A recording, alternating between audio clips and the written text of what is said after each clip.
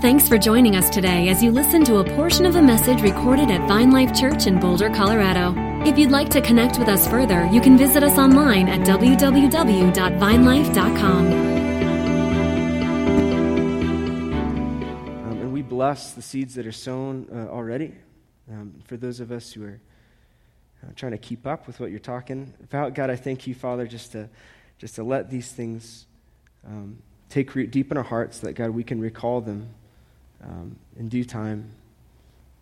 God, we thank you that when you speak to us, you don't intend for us to just be impressed with the words, but you intend for us to be transformed by your words.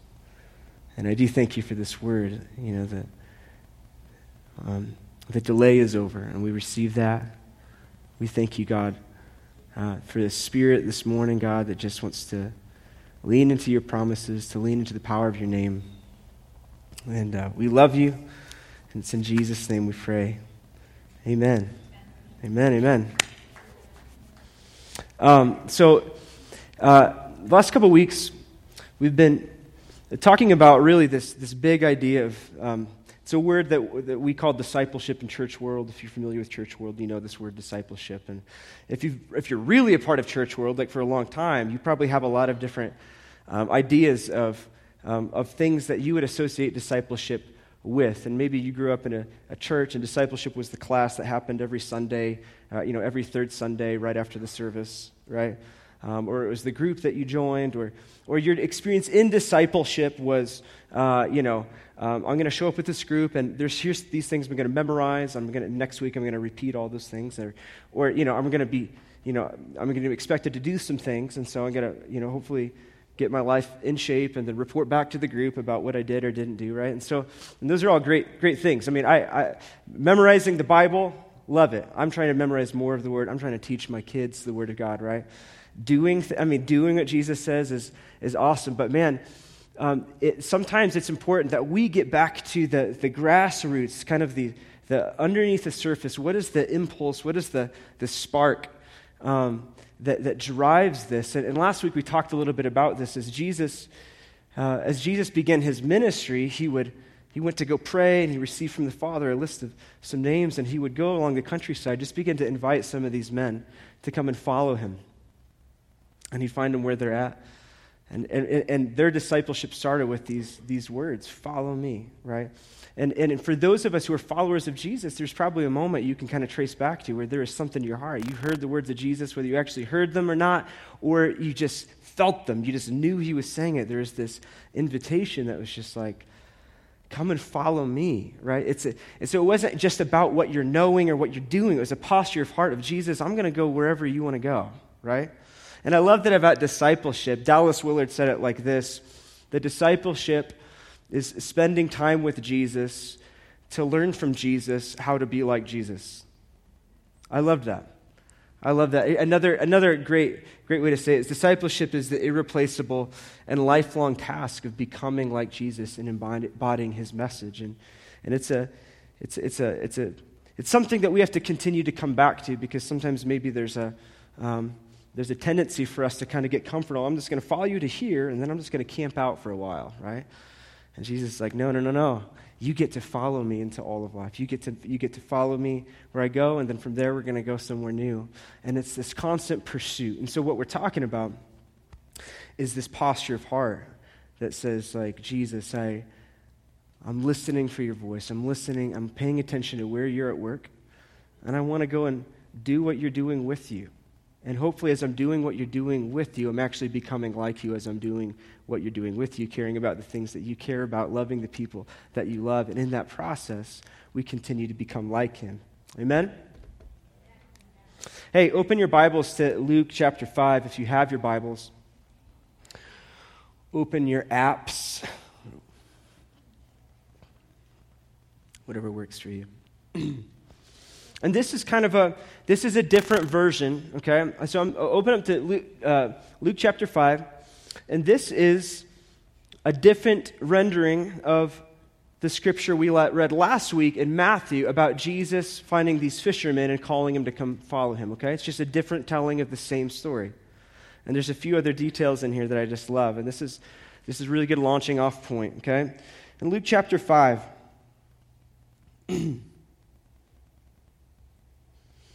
says this, on one occasion, while the crowd was pressing in on him to hear the word of God, he was standing by the lake of Gennesaret. Thank you. And he saw two boats by the lake, but the fishermen had gone out from them and were washing their nets. Getting into one of the boats, which was Simon's, he asked him to put out a little. He asked him to put out a little from the land, and he sat down and taught the people from the boat. And when he had finished speaking, he said to Simon, "Put out into the deep and let down your nets for a catch."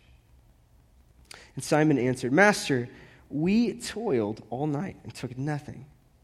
But at your word, I will let down the nets." And when they had done this, they enclosed a large number of fish, and their nets were breaking. They signaled to their partners in the other boat to come and help them. And they came and filled both boats so that they began to sink. But when Simon Peter saw it, he fell down at Jesus' knees, saying, Depart from me, for I am a sinful man, O Lord." For he and all who were with him were astonished at the catch of fish that they had taken. And so also were James and John, sons of Zebedee, who were partners with Simon. And Jesus said to Simon, "Do not be afraid. From now on you will be catching men." And when they had brought their boats to land, they left everything and followed him.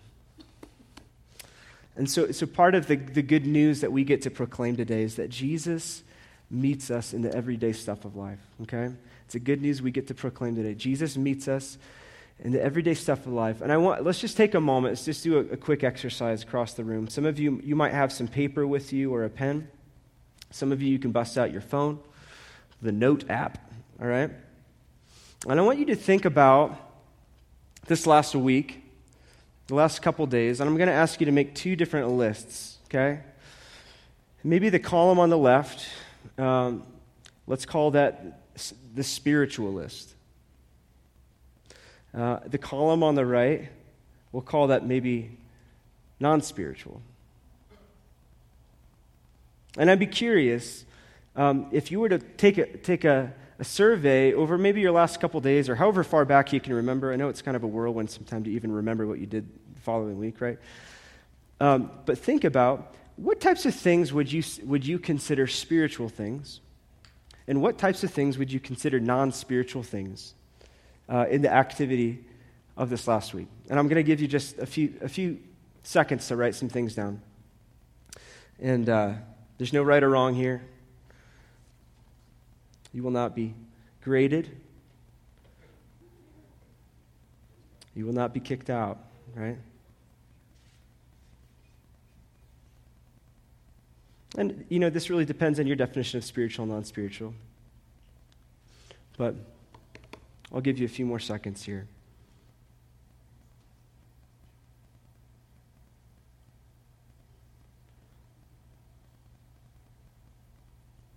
So some of the things I'm guessing that are coming to mind, right? So if you're thinking about spiritual things, you're thinking about maybe, attending church, praying, reading your Bible. Maybe you encourage somebody this week. Maybe you serve the poor. Maybe you prayed for somebody this week. Okay? And then on the other side, I would guess, and this is an assumption, that maybe on the other side we're going to put things like, doing laundry, right? You went to a movie, work, changing the oil in my car, right? I need to do that, by the way. I'm going to make a note real quick here. Changing diapers, that's my world. And there's just this whole list of other things, they're just things that just happen, and they're just kind of things, right? Okay, you guys got your lists? And here's why this is interesting to actually do this exercise, because a lot of times when we read these stories of Jesus going around the countryside, he starts calling these guys out to come follow him. When we read these stories, and their first response, as Jesus starts interacting with them and meeting them where they're at, is they just drop everything they're doing and they go to start following Jesus. And I always thought this was just fascinating. And we did talk about this last week, the priority of following Jesus, right? And it does reorder and rearrange things in our lives. But am I the only one who's ever wondered, like, if I'm just a lightweight because I haven't just quit my job and moved away to go follow Jesus? Like, you read these stories and you're thinking, oh my gosh, they literally, in a moment, quit their jobs and left their family. And I'm thinking, wow, is this what following Jesus is? Like, do I need, it's like, I read these stories sometimes, and I wonder if what Jesus is doing is saying, hey, listen, I'm going to call you out of your insignificant life into some significant things. You're going to stop dealing with all this non-spiritual stuff, and I'm going to show you some spiritual things now, right? Like, you're going to be called out of unimportance and all these trivial little, things that you're doing with your time, and I'm going to show you the real ways of what's happening. Has anybody ever thought that or kind of felt that? Like, maybe what Jesus is doing in calling people to follow him is really asking them to extract themselves from unimportant things so that they can go do the real spiritual kingdom things, which is what he's doing. It's how I felt before, kind of reading these, and then sometimes I just read them and I feel like a little bit ashamed because I'm thinking, oh my gosh, I am such a wuss, right? Like, I can't quit anything, right? Like, I have a hard time quitting anything. But these guys, the first response of their heart was just like, I want to go do whatever you're doing, right? And maybe that's part of your story, that when you started following Jesus, it required radical change. We'll talk about that in a second. But here's what I love about this particular passage. When we reread it, when Jesus meets Simon, before he calls him Peter, he's fishing. And can we just appreciate for a moment that the first thing that Jesus does when he meets Peter where he's at with what he's doing. And the first thing he does is he helps him become better at his job. You notice this? Like, he meets Peter and he says, hey, try fishing on the other side. Okay, he fishes on the other side. He catches a boatload of fish. So even before there's been a follow me, Jesus shows up into the everyday experience in Peter's life, and he gives him some recommendations on how to get actually better at what he's doing. Okay, I want you to kind of make note of that. Because Peter doubted that. Peter's in this place, Jesus shows up and gives him recommendations. Peter's like, oh, come on, I've been fishing all night. Really, God? Really, Jesus? You think you can fish better than I can, right? I've been at this a little bit. And Jesus says, hey, let me help you become better at what you're already doing. Okay?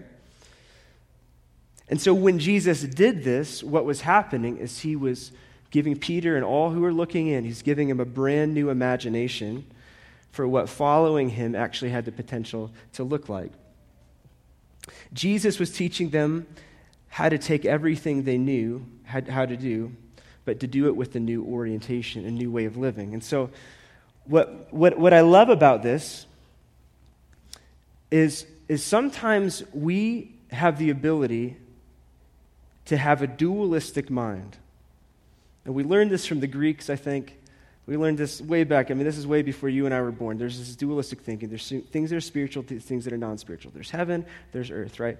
God's intention was never for there to be this massive separation between heaven and earth. You get that, right? And so when Jesus starts showing up in people's lives, he starts showing up in the seemingly non-consequential, insignificant, everyday stuff of life and teaching them to begin to have a new orientation for what they're already doing. Okay? Why does that matter? Because a lot of these guys, a lot of these fishermen, they would drop what they're doing and go learn from Jesus and be trained by Jesus for a few years on a new way of life. But what we read is a lot of them actually went back to do what they were doing again. Now, some of them continued on to build the church and become apostles, but come on, can you imagine if all disciples just quit everything they were doing? Like, that would just be sad in this room, right? If we all just quit everything that we're doing because we think that that ministry and that the spiritual things are doing things out there. But what's happening is that Jesus is meeting these guys. He's showing up in the everyday stuff, and what the real invitation is, listen, I want to give you a new orientation. Come follow me, but not so that you will be removed from the world, but so you can go back into the world with a new way of thinking. I'm going to show you a new way where you've been catching fish up till now. You're going to be catching men until all of eternity, right? So he shows up and says, listen, you're really good at that. I'm going to make you better at that. And I'm going to teach you a new way to think and a new way to be, and a new way to not see that as insignificant, but to find kingdom significance in anything that you're doing. Are you guys with me on this? This is so critical. This is so key that we get that discipleship isn't being extracted from our life, but discipleship is God meeting us in the everyday stuff of life to form us into his image. Okay? And there's other passages that maybe might confuse us or unsettle this for us as well. But and I'll take a look at one in Matthew 6:33, when Sermon on the Mount, when Jesus is speaking to the masses and he's proclaiming what life in the kingdom looks like, he gets done with this little rant about not being anxious. Remember that? He says, don't be anxious about your life. Stop it, right? Just settle down. You're anxious, settle down. I take care of the birds of the air, the flowers of the field. Surely the Father in heaven will take care of you. And then he kind of ends with this part in Matthew 6:33. He says this, with all that said, seek first the kingdom of God and his righteousness, and all these things will be added to you. Okay? And so, I don't know about you, but when we read, we have a tendency when we read that word seek first, that word first, for us, because we're good Westerners, we're like, oh, he's starting a list, right? That's a number one. So that must mean there's a number 2, and a number 3, and a number 4, and number 5, right? And you've done this before. I've done this before. We've taught this before. That, like, okay, so what Jesus is saying is, all right, seek first the kingdom. That's number 1 on the list. And that means, like, next on the list is probably my family. So number 2 is family. Number 3 is going to be work. Number 4, snowboarding, right? Number 5, working out. Or maybe that's, maybe that's number 9. Number 5 is, And so we kind of, I think sometimes we look at our lives through the lens of categories. He said, seek first the kingdom. Okay, so I need to make sure I'm doing that first every day. And so seek first the kingdom means I better do more spiritual things today than non-spiritual things. What if, though, that Jesus wasn't giving us a new list? What if he was saying, no, there's no list. It's just seek first the kingdom. There's no list. If anything you do you can't actually experience the kingdom and what you're doing, then you can just stop doing that. But what if everything in all of life is not in separate lists, but it's all part of kingdom living? Okay? So that means that when you go home and you're with your spouse, that's not a separate category. That is participation in the kingdom of God, to love and to nurture and to build up and to encourage. When you're with your kids, it's not this separate thing from anything else. I'm with them to raise them up and to train them up to know Jesus in every way. When you're sitting at the dinner table, it's not this, I guess I have to eat or else I'm going to be hungry, but it's a participation in this eternal reality that God, from the beginning of time, has been inviting the whole world to join him back at this table to fellowship and commune with him, right? And that even in your work and your labor, that it's not apart from anything spiritual or anything significant in the kingdom of God, but it's right in line with where God is positioning you to be a part of what he's doing in the world. And as you're a part of what he's doing in the world, there's something that's happening inside of you. You're coming together yourself as you're participating in where he is at and present and at work in the world. He says, listen, don't think of everything you do as spiritual, non-spiritual, your list of what matters or what doesn't matter. Think of everything through the lens as I get to participate in all that I do, and every insignificant detail of my life gets to be a part of this grand kingdom of God. And this is it was a brand new way of life. It's a brand new way of thinking. And he's telling his disciples, listen, come train with me. I'm going to teach you to see the kingdom in all things. But a lot of these guys just went back to what God had given them to do it in a completely different way. Do you guys see that? And so some of you, maybe your story was when you started following Jesus, there was a time where you had to distance yourself from some things, right? Maybe some friendships that were destructive. It's like, oh my gosh, I can't, it's hard for me. When you're growing up in Christ, sometimes you have to make drastic changes. And so some of you, your story is like, I quit my job. I moved across the country to do this. I went to the nations, to serve the poor. If you were part of the Jesus movement, you burned all your albums, right? Anybody from the Jesus movement that actually burned records, right? Like you've walked away from music. Why? Because at that time, the music was feeding maybe back in the 60s and 70s when people were coming to the Lord and this huge revival in the nation. You hear this story all the time. The records were actually feeding maybe like this rebellious kind of thing inside of their heart. And they're like, I have to distance myself from that. But you know what's funny? Like 10, 15 years later, how many of those same people went back and bought those records? Because they're like, I love that music, right? Like, wait a second, I love that music. And so I mean, come on. I've heard this story. This happened, I think, even my parents. It's like you distance yourself because I have to be reformed in my orientation and how I perceive and how I actually interact.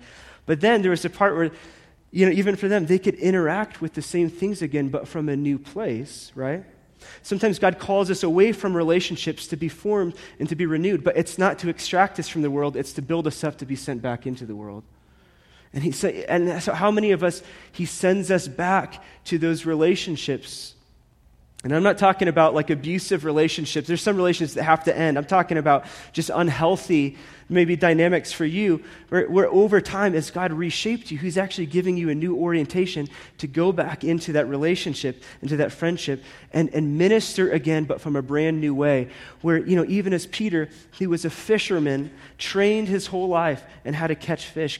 Jesus comes to him and crashes into his world and invites him on this new journey to be reoriented. I'm going to give you a new way of seeing, a new way of thinking, that even as you go back, yes, you're going to be catching fish, but much more than that, you're going to be participating in my purposes here on earth. And so these disciples, as they begin following Jesus, it wasn't just following Jesus into this I'm going to get away from all these mundane things anymore. No, all the mundane things begin to be transformed into powerful moments dripping with the presence of God all of a sudden. Because that's what happens. All of a sudden, you're washing the dishes. And you're just aware of the presence of God washing over you. And all of a sudden, you're changing your daughter's diaper. Praise Jesus in heaven. And you become aware that faithfulness of God to meet me in my mess and love me and clean me up right where I'm at. I'm not trying to get away from this moment to go do my Bible time. I'm going to meet Jesus in this moment because he's giving me a new orientation. You guys hear me on that? And this is like the revolution. This is the revolution. Because it means that everything we perceive has the potential to lead us back into a participation, a creative participation with the Godhead and what he's up to in this world. So you're a contractor and you build things for a living. Every day you get to participate, being reminded that even as you're building, that God is building up his house through his church, through living stones, right? You're a chiropractor, and that's what you do. And every day as you're adjusting and as you're aligning people and whatever you're doing, right? There's this invitation, like if Jesus showed up to a chiropractor, you've been aligning back, you've been adjusting backs. Come follow me, and I'm going to teach you to adjust to a new way of seeing the world so that the whole world comes into alignment with my kingdom and my purposes, right? You're an accountant, you're a plumber, you're an electrician, you're a mother, you're a father, you're a student, you're this, you're that. This is the good news of the gospel, and what it means to follow Jesus is that there's this orientation of he's not trying to divide me. Internally, he's trying to give me a new way to see everything, every experience, every skill, every desire he's placed in my heart, but to do it for him and with him and for the sake of the world. And I just wonder today, some of us maybe, I have so many conversations, especially with a lot of men, I think, because we're so career-driven, that they feel like what they do is just so distant from anything that matters. And this could be anybody in the room. It's not just men. I'm just saying, this has been my experience with conversations with friends. Like, that are doing different things, working office jobs, in sales, doing this or that. There's this thing of, man, ministry looks like this. Participation in the kingdom of God is this special thing that happens for these leaders or pastors or this or that.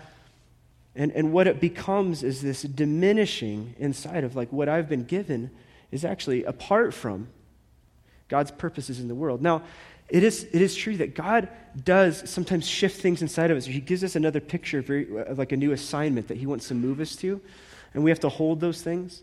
But can I just speak the good news over you that wherever you've been given, whatever you're currently holding right now, wherever you live, wherever you're moving, whatever job, wherever you're employed, whatever relationships that you're stewarding right now, whatever neighborhood you occupy, there is the potential of heaven surrounding you on every side to transform that worldview into new possibilities, to be aware of the presence of God and the leading of God in a brand new way, where all of a sudden you're not worried about getting yourself to this whole new scenario to where you'll finally experience God, but you get to embody, you get to come into that and come into, even in the Monday, silly, trivial things, you get to delight that God loves me right where I'm at, that he meets me in my everyday stuff. That is what Jesus does. And that's what Jesus is doing with you. And that is really good news for us that tend to be dual in our thinking, right? We tend to split up the sacred and the secular. No. Scripture says now that you are a royal priesthood. So that means everything you do is royal, because you're doing it unto the Lord. Whatever you eat, drink, or whatever you do it all unto the glory of God. How many of you guys love eating to the glory of God? Oh my gosh. I love it. It's my time of worship, guys. That's my devotion. It's just snacking, right? I just feel his love right here. And what Paul was saying when he said that, it's just like, listen, participate. Join him in the work, because this invitation to follow is not a time of day. It's not about what you can memorize. It's not about that. It's about the awareness and the attention, the waking up of our attention to a swirl of the Godhead in every part of our life. And I love even that word Trinity, the original word. It took them like 300 years to come up with like this word for the Trinity, perichoresis. They kept getting killed. I mean, it took them 300 years to be able to talk about the Trinity without being killed. It's such a revolutionary idea. They couldn't figure out how to talk about one God in three different persons, not three different gods, but one God in three different persons of the Godhead. And the word that they came up with is perichoresis, which means the divine dance. Choresis is where you get the word choreography, choresis, the perichoresis, the divine dance. And this just reality of, oh my gosh, every part of life is laced with divinity, and it's a dance that's happening all around us. And the Father is at work, and Jesus is at work, and the Holy Spirit's at work, and they're at work together. And it's in places we normally miss. It's in the paperwork. It's in the diapers. It's in the cleaning the dishes. It's in the taking out the trash. It's in the insignificance that there is an awareness that God is present and moving in all things, and he's inviting us to do that. And that is so foundational for us to see ourselves as disciples, not in just the special things, but in the everyday stuff of life. You guys hearing me on this? Is that settling okay? So here's what I want to do. I talked to a friend this last week who actually left a ministry job this last year, a ministry job, like a church job, a youth pastor job, and he's somewhere else. And he has another job, and he's selling scissors. He literally, he got a job as a salesman. He's selling scissors to salons across the country. And I talked to him. I'm like, man, how's that going? And he's like, oh, dude, it's amazing. Unbelievable. The stuff that God is doing. I'm like, really? That's really hard for me to get excited about the idea of giving my 9 to 5 to scissors. That is so hard for me to wrap myself around. Like, why would I do that? That feels so outside of anything I'm excited about. But he's like, oh my gosh, I get to go in, I get to have these conversations, and God is blessing it, there's favor. I've risen to like the top, in 3 weeks, you rose to like the top, one of the top salesperson in the country in that particular thing. And why? Because he took this thing as an opportunity. There's no dualism, that God is leading him into these places uniquely to have these conversations, to be present, to be salt, to be light, to bring renewal and restoration, to get into these unusual conversations he would never believe in, right? And it takes a lot of guts to move from like this inside the church ministry position to selling scissors and just be stoked about it, right? But what's the point? Is that this is what God is teaching us to do, right? God wants to give us a new lens. He meets us where we're at and says, come follow me. I'm going to teach you a new way to see every single thing that you do, and you will never be able to unsee this once you see it. That's how the kingdom of God works. Because then we get to participate in stuff that's eternal. We get to participate. Everything matters. Everything is sacred. Everything is royal. Everything is an opportunity to experience Jesus and to pour him out in the world we live in. So, here's what I want to do. Josiah, you can come up and play some keys. That would be awesome. Those lists that you created, just across the room. I mean, if you wrote some things down, I just want you to think about this. You had written those two things down in 2 different columns, spiritual and non-spiritual. And if you can do this, maybe you just cross out those headers and just write kingdom on top. Okay? Just write kingdom.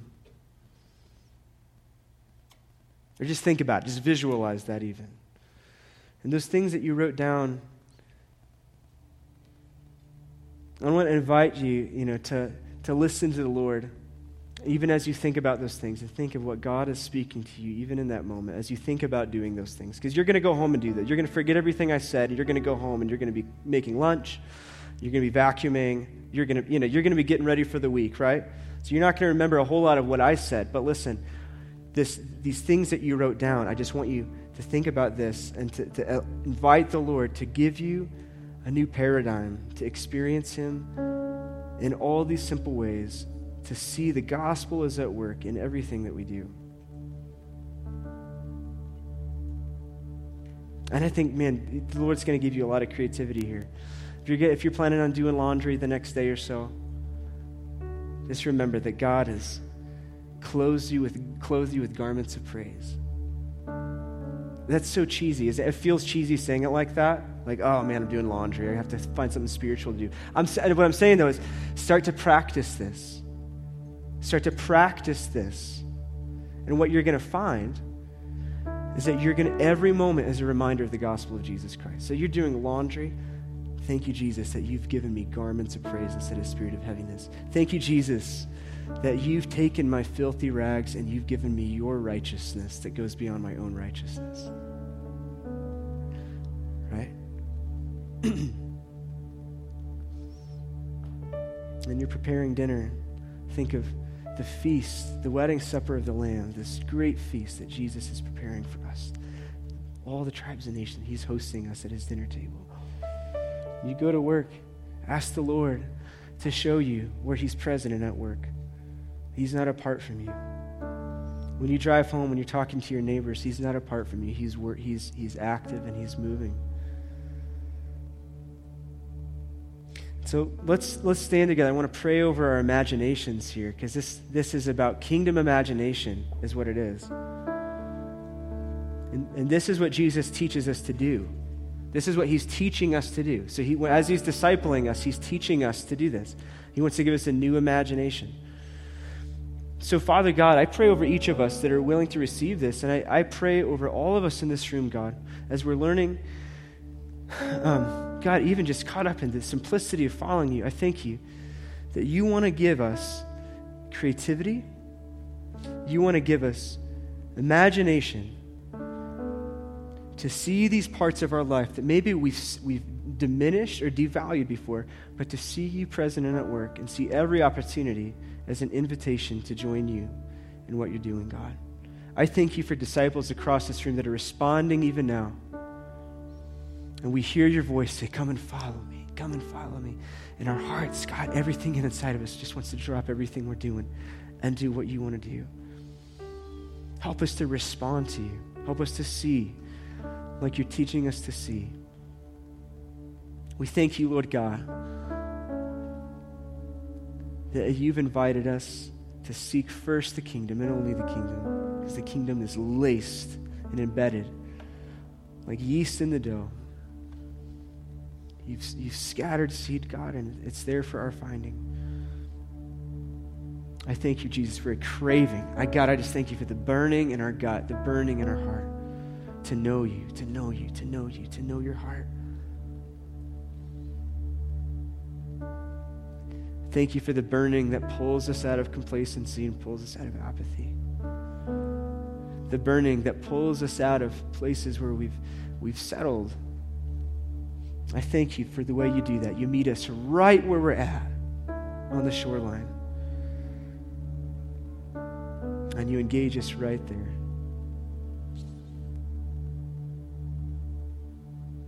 And so, Jesus, we welcome your touch. We welcome a new orientation.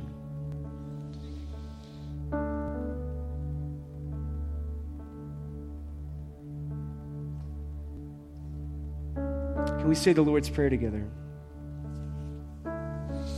Our Father, who is in heaven, holy is your name. Your kingdom come, your will be done on earth as it is in heaven. Give us today our daily bread, and forgive us our trespasses as we forgive those who trespass against us. And lead us not into temptation, but deliver us from evil. For yours is the kingdom and the power and the glory forever. Amen. All right, come on. Thank you.